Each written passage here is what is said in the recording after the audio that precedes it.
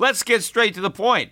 You want to grow your portfolio to deal with the rising cost of inflation, to pay off your debt or your mortgage, pretty much anything standing in the way of you and financial freedom, right? Well, with Yahoo Finance, you can get access to the news, data, and tools that you need in order to help you reach that financial freedom. And when it comes to your financial future, you think you've done it all. You've saved, you've researched, you've invested all that you can. And now you need to take those investments to the next level by using what every financial great uses. Yahoo Finance. For more than 25 years, Yahoo Finance has been the brand behind every great investor. They're the #1 finance destination, producing a holistic look at the financial news cycle, including breaking news, original perspectives, analyst ratings, independent research, customizable charts, and so much more. For comprehensive financial news and analysis, visit the brand behind every great investor, yahoofinance.com, the #1 financial destination. That's yahoofinance.com.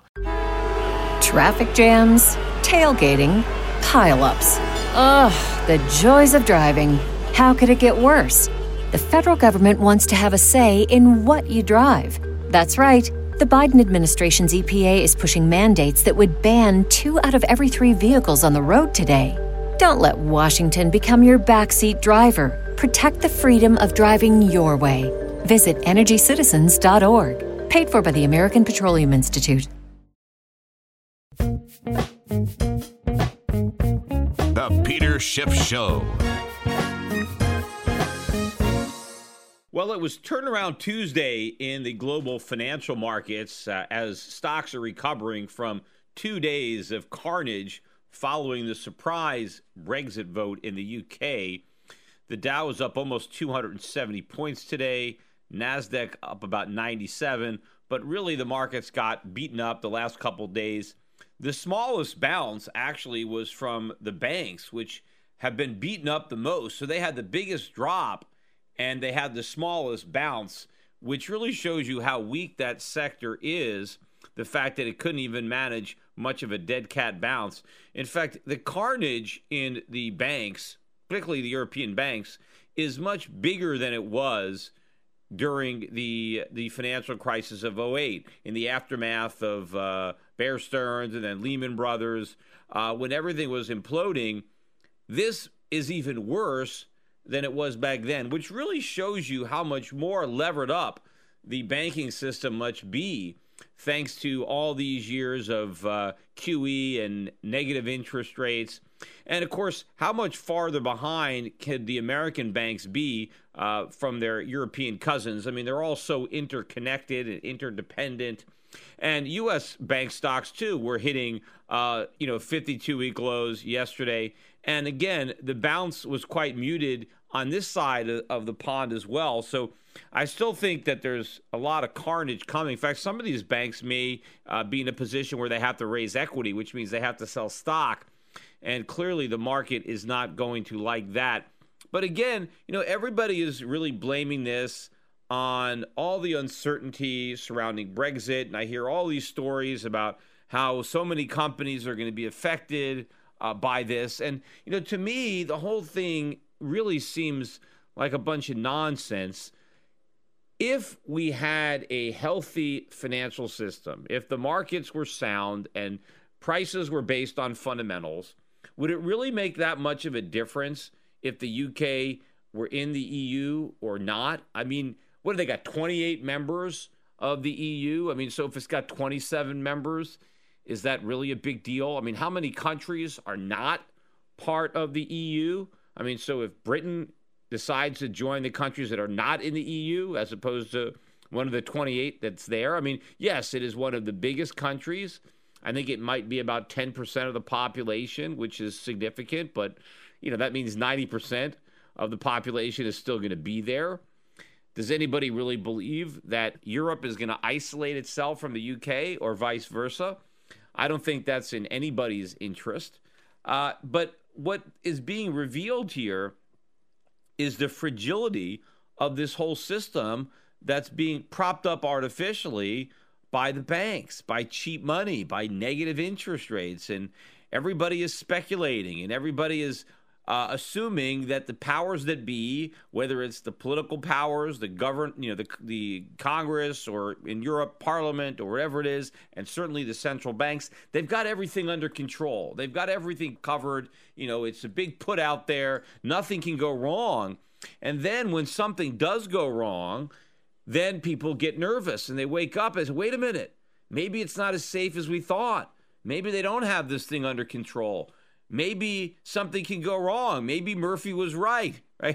And so this is what's happening, and it really exposes the vulnerability of the system, the fragility of it, how it's all hype and hope and confidence. And this Brexit vote is shaking investor confidence, and it should be, because there should be a lot. And I'm hearing a lot of people talking now. Jimmy Rogers was out. I saw an interview with him. This is going to be worse than the '08 crisis. Alan Greenspan again is out there talking about why this potentially could be worse. And what's worse is not the Brexit. It's that is Brexit the match that finally lit this tinderbox. The tinderbox has been there all along. In fact, it's been getting bigger and bigger. There's been more kindling, more wood put in that tinderbox with all this new debt. And something is the match that's going to light it, right? And maybe it's this. Now, maybe it's not. Maybe it'll be something else that's going to happen. But this sure looks suspiciously like it could be it, given what we're seeing in the markets.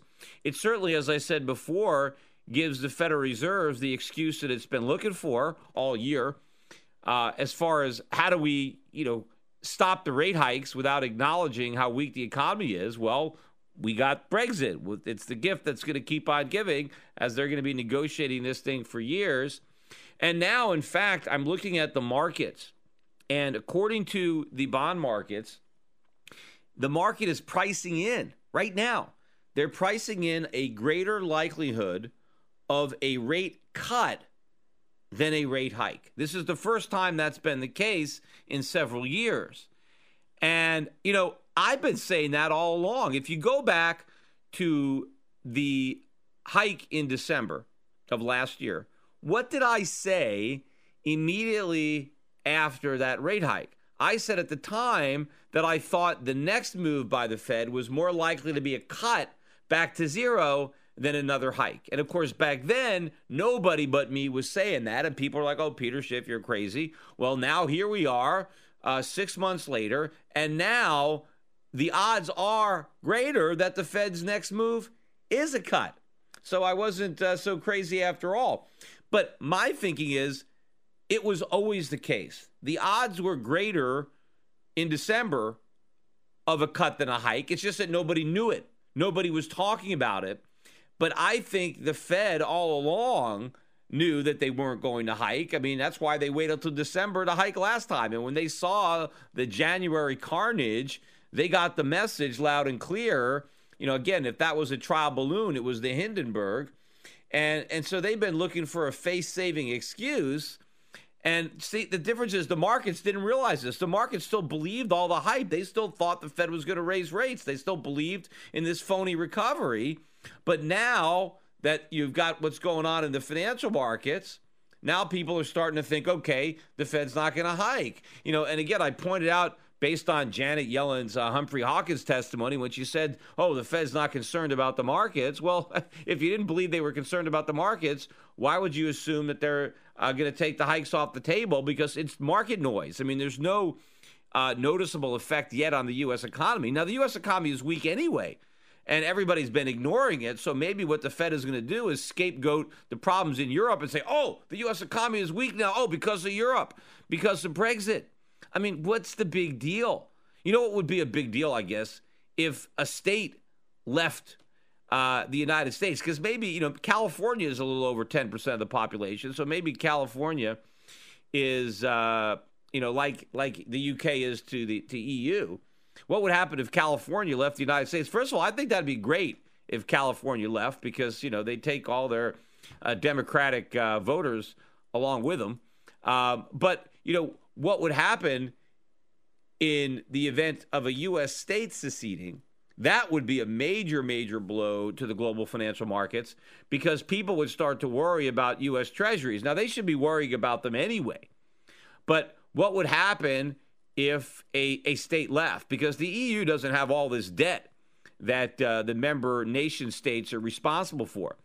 But if a big chunk of the U.S. population left the United States, and I'm assuming if a state could secede, then all the people in that state would no longer be U.S. citizens, although maybe they would be. Maybe the U.S. government would still claim that they're citizens, because after all, if you're born in America, you're a citizen unless you renounce your citizenship, and the U.S. government would probably make it very expensive for any citizens of a seceding state to renounce that citizenship because they want to tax them.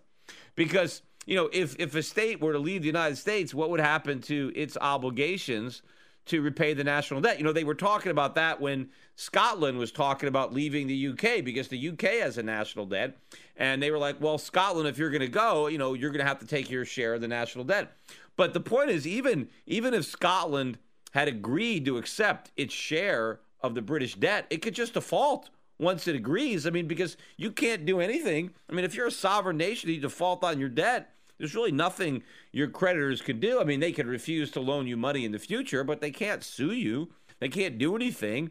So even if a state left the United States and agreed, okay, yeah, we'll take our share of the national debt, they just default. So look, we're not going to pay these obligations. We didn't run them up. This was from a prior regime. It's a different country. But that's what would really be a big thing, because everybody around the world, of course, is holding U.S. paper. And so they would be worried about it. But Britain leaving the UK, people don't own EU debt. And Britain isn't even in the euro currency. They still have their own currency, the pound, which, as I said, has been getting pounded pretty brutally the last few days. It was up slightly today, but nothing compared to how much it was down the previous 2 days. But as I said from the beginning, if we had a healthy economy, all right, so Britain's going to leave the EU. It really wouldn't be that big a deal. If we had a healthy banking sector, the banks would have no problem. The fact is that it's all propped up with central bank cheap money. The banking system is completely insolvent. It is just a tinderbox in search of a match, and here comes one, and it's all going up. But instead of actually talking about what Brexit is exposing, most of the mainstream financial papers or the television networks, they're just acting as if this is really what the problem is, as if there isn't a bigger underlying issue that is being laid bare by the market reaction to what would normally not be that big a deal in the normal scheme of things. And of course, we don't even know for sure if Britain is actually going to follow through, because it's like a 2-year process or something for them to leave, and a lot can happen in 2 years. I read this article in the Financial Times. A guy made a lot of good points that, maybe the EU is going to make some concessions to Britain and say, okay, well, maybe we'll let you fish a little bit more in some of your waters, and maybe we'll, give you a little bit more control of your border. And I don't know what, they might make a few concessions, and then, hey, let's have another vote. Right? Because, 52 to 48 doesn't take that much to push the vote in the other direction. So who knows if they're even leaving. But, I tell you, it'd be hard-pressed for them to sign up any new members. Think about this, right? Why would you join the EU? If you weren't in the EU now, why the hell would you join? Because, A, look at how difficult it is theoretically to leave, right? It's all this chaos. So if it's so hard to leave, why would you join? You see that all over Europe anyway when it comes to labor laws, right? They make it very difficult to fire anybody in Europe. And so the harder it is to fire somebody, the less likely you are to take a chance on hiring them in the first place. So that's the same thing in the EU. If it's really this hard to leave, why even join? And of course, a long time ago, you could make a viable case why joining was a good thing.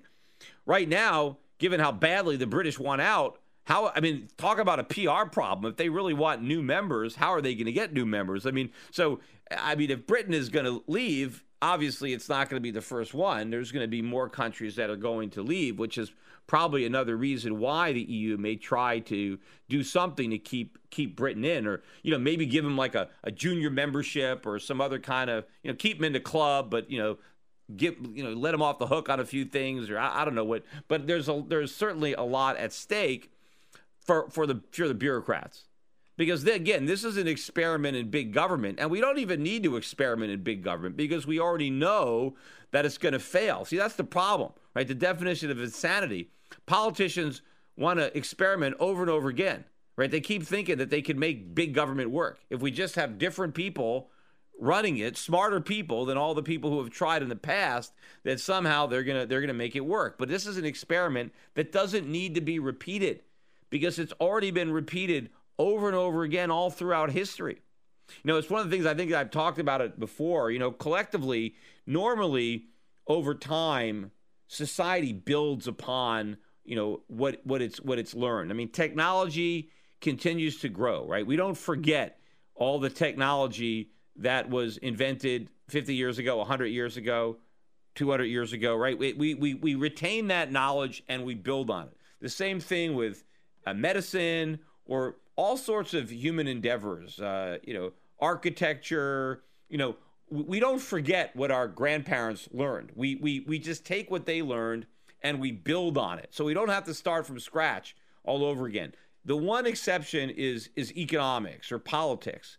We never learn from the mistakes of our ancestors. It's as if we're starting all over again and there's no history book. And can you imagine doing that in any other discipline? If we had to start math, every generation had to start from scratch, like they didn't remember any of the theorems or anything that happened before it, or in any scientific discipline. I mean, we'd still be in the caves, right? We wouldn't have anywhere if we couldn't build on what people before us learned. If we didn't learn from their mistakes, all we would just do is repeat them. But that's exactly what happens. Every generation or so, we start fresh, and it's like, hey, why don't we try socialism? I mean, will this work? As if we don't have all these historical examples where it's failed. Everybody, just start all over again, like we don't know. I mean, how can we not know by now that capitalism is what works, that freedom is what works, that none of this stuff works because it's been failing for thousands of years, and it's probably going to fail for thousands more, even in the future, no matter how advanced we get. Maybe we'll all be, transported around like in Star Trek, and we'll be flying out in space, and there'll be some idiot in some space colony that decides he wants to try socialism, And, in fact, even if you look at some of these Star Trek episodes, you look at some of the politics, they're acting as if they're living in some kind of socialist utopia, and it actually works because that's what people think. That they think that eventually we'll evolve beyond profits. Everybody will just, be doing everything from each according to his ability to each according to his need. If we could just become advanced enough, then this whole Marxist socialist utopia is going to work. Well, you know what? We're a lot more advanced than we were when Marx came up with his ideas. We certainly have a lot more technology. If they don't work any better now than when he first thought it up. And of course, it's just a rehash of ideas that have been in place for a long time, and they have never worked. And I tell that story all the time around Thanksgiving. The pilgrims came here, from Europe when they first came here, the first colony. They all tried socialism, right? It was like everybody, hey, let's all collectively farm from each according to his ability. Right, we'll each work as hard as we can, and then we'll each take what we need, right? And everybody almost starved to death. I mean, it was almost a complete disaster. And it wasn't until it was like, okay, forget this, every man for himself, that they were able to feed themselves. Because then once people knew that, okay, I'm going to grow the food and I get to eat it, right? It's not, then people growed food. But before that, when it's like, well, I'll let the other guy do it. I mean, why should I work when someone else is going to eat my food? I'll just relax and let somebody else do the work. Right? That's what everybody thought. And so nobody worked and everybody starved. But once it was every man for himself, then everybody worked and there was plenty of food. They had more food than they knew what to do with. They could trade some to the Indians, right? They can finally have a Thanksgiving feast because they had abandoned socialism and they embraced the capitalism. You think that, that's enough, right? Shouldn't we know enough from that one experiment? No, of course, we have to keep doing it over and over and over again. Hey, let me get to some of the economic news that has come out the last couple of days. Of course, it's pretty much bad. But again, with all of the turmoil going on in the markets, no one's really talking about the U.S. economic data. Now, eventually, all this bad economic data is going to take its toll once we get all this noise out of the Forex markets. Because right now, the dollar has been strengthening, although it weakened today, but it strengthened the last couple of days. everybody, again, is talking about this as flight to quality, flight to safety. No, it's not. I mean, do those people really think Japan is the safe haven? I mean, come on. I mean, the yen is stronger than the dollar, and everybody will agree that Japan is a mess. So it's not about safety. It's just about unwinding the carry trades and buying back the funding currencies. And, of course, that is the reason the dollar is going up. If anybody is reading any more into this as if, oh, this is really good news for the dollar, it's not. It's just short-term good for the dollar because of the unwinding of these trades. But once this stuff plays out, the fundamentals are going to take over.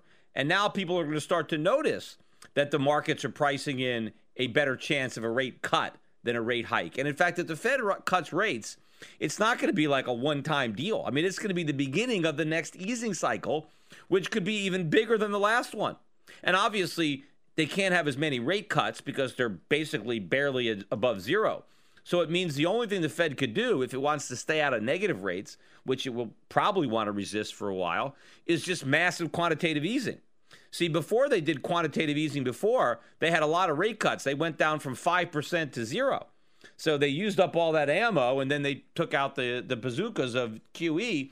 But next time around, they're going to have to go straight to QE. And obviously, it's going to have to be much bigger than the last rounds because they're going to have to use it as their first line of defense. It's not like they're calling in the cavalry for reinforcements. This is all we got.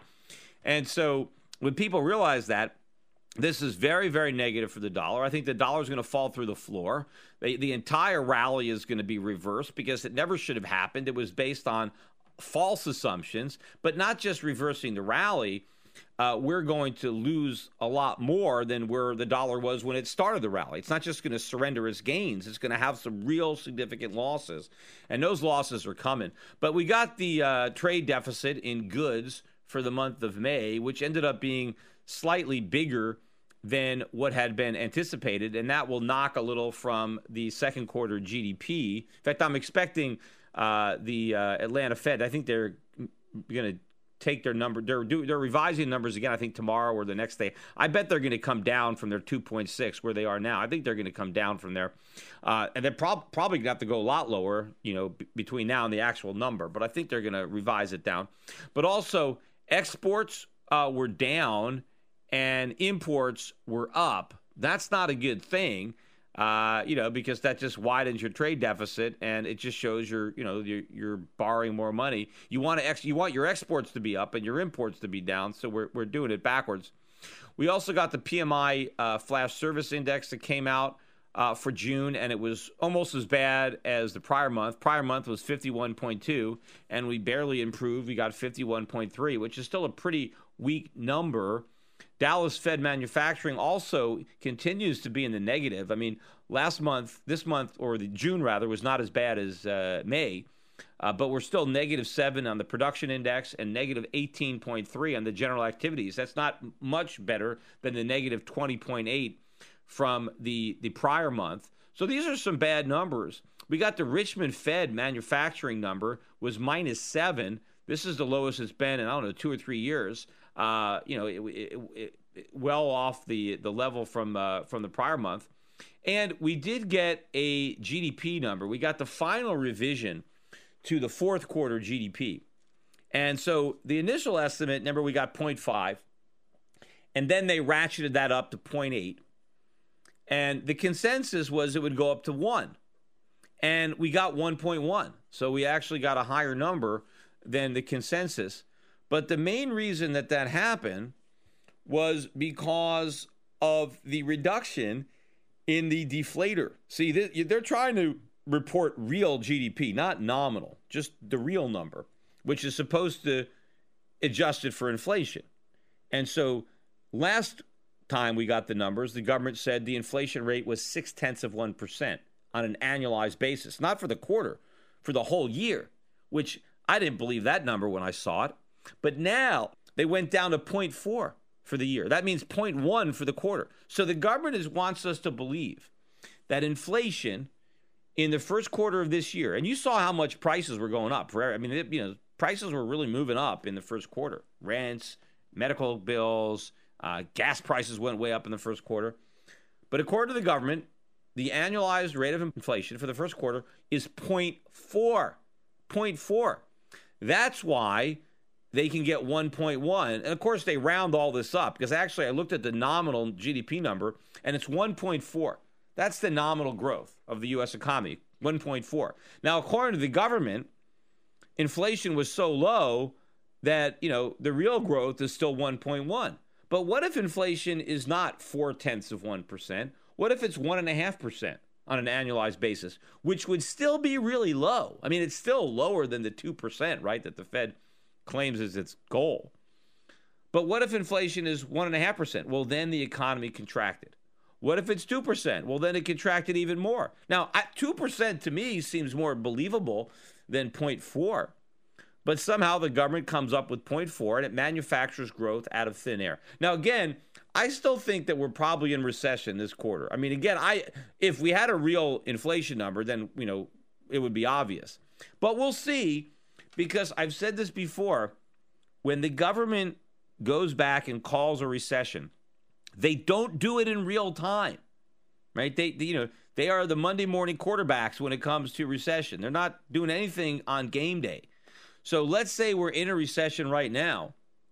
By the time the government admits it, it'll be many, many months from now, maybe later in the year, or maybe even early next year. And then they'll go back and they'll revise down all the numbers from prior quarters, and they'll show us when the recession began. That's pretty much how they do it all the time. So you never actually know officially that you're in the recession until you're deep in it. In fact, in many cases, it's almost over by the time you know.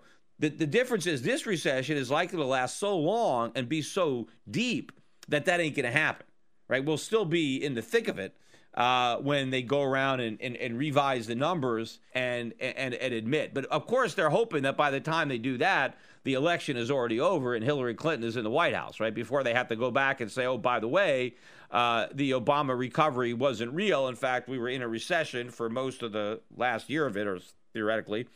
And people won't have a chance to take their votes back. So this is the name of the game right now, is try to extend and pretend this thing through the elections, because that is the other potential fear factor coming in with the Brexit vote. Is everybody was surprised at how the British voted, and I wasn't surprised. I mean, obviously going into it, the polls seemed to indicate and the betting seemed to indicate that they were going to lose. But the fact that they won didn't surprise me. I mean, given how bad things are, I mean, you see how the European Union is screwing things up and what's going on over there, especially with the ECB and these crazy negative rates and the things that they're doing.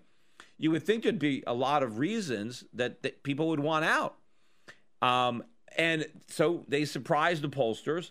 Well, people are going to start to worry about a similar surprise over here. And again, what would be the big surprise that would shock everybody? And that would be Trump becoming president.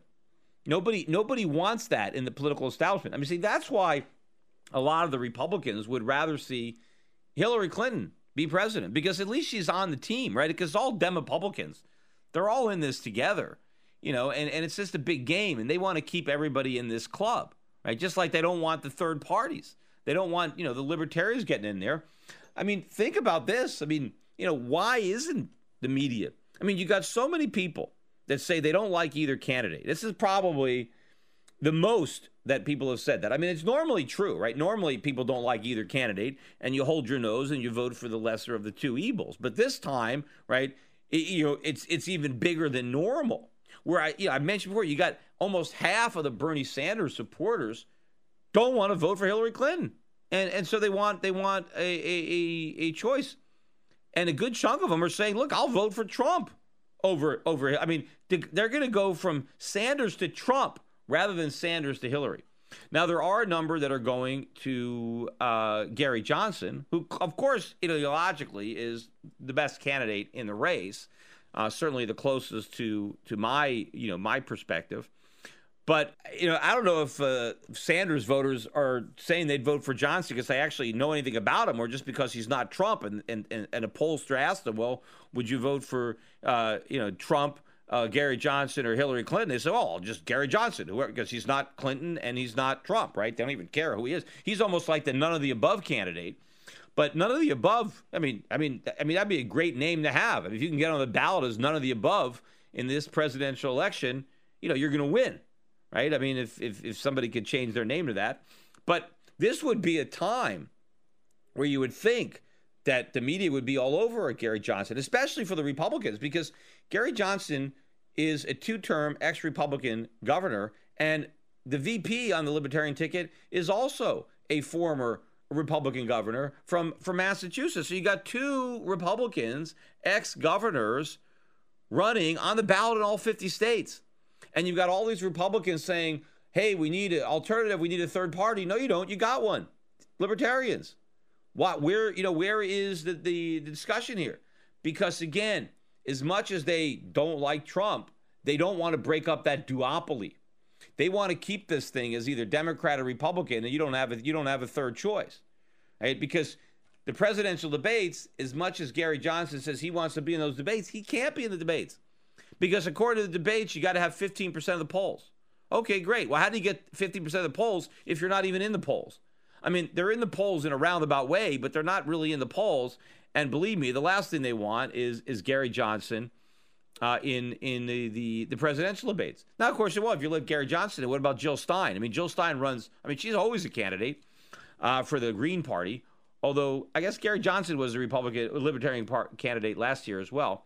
But if you let Gary in, well, you have to let the Greens in. I mean, the Greens will not be on the ballot in all 50 states. They usually aren't. They'll be on. She'll probably be on in enough to theoretically win if she won every state where she was on the ballot. But hell yeah, put her in there. Why not put the Green Party? Have all four of them up there. But they won't do that. It'll boil down to Trump and Hillary. But the establishment, the powers that be, are very afraid of Trump because he's a loose cannon. He's an unknown quantity. You don't know. I mean, I've said this many times. I mean, and that's why, if I had my choice between Trump and Clinton, and that was my only choice, I would pick Trump. And people say, well, why? Why do you support Trump? Well, with Hillary, I know exactly what I'm going to get. A disaster. I know she's going to be an awful president. So, she's the devil I know. Now, the devil I don't know may not be a devil at all. I don't know.